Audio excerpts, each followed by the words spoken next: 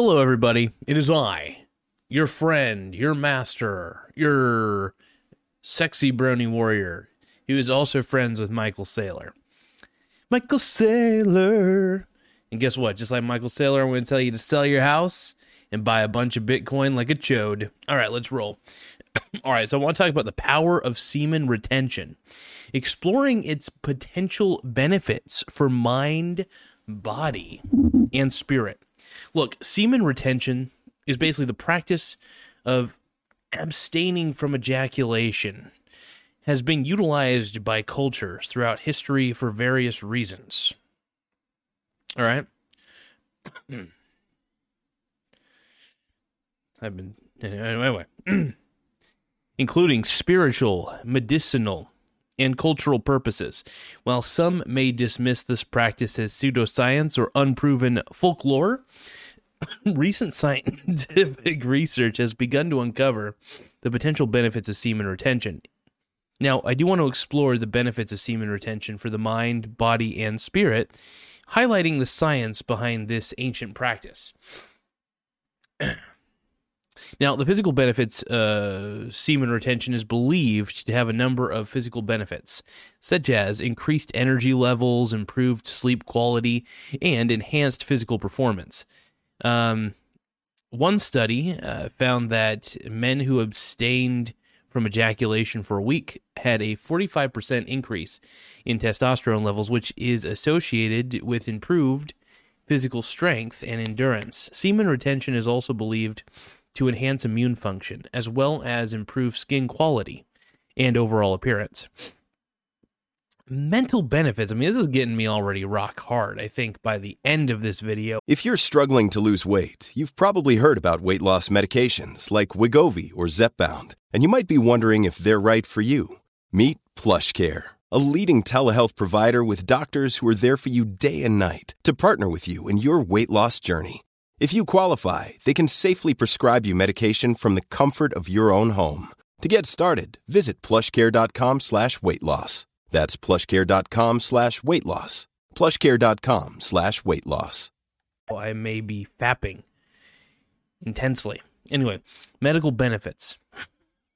The practice of semen retention is also believed to have numerous medical benefits, including improved concentration, focus, and memory. In addition, it is thought to reduce stress, anxiety, and depression. A study published in the Journal of Sexual Medicine found that abstinence from ejaculation for 7 days was associated with decreased anxiety and an overall increase in well-being. Fascinating. Now, spiritual benefits, many cultures throughout history have practiced semen retention for spiritual purposes, believing that the sexual energy contained within semen is a powerful force that can be harnessed for spiritual growth and enlightenment. The practice is often associated with meditation.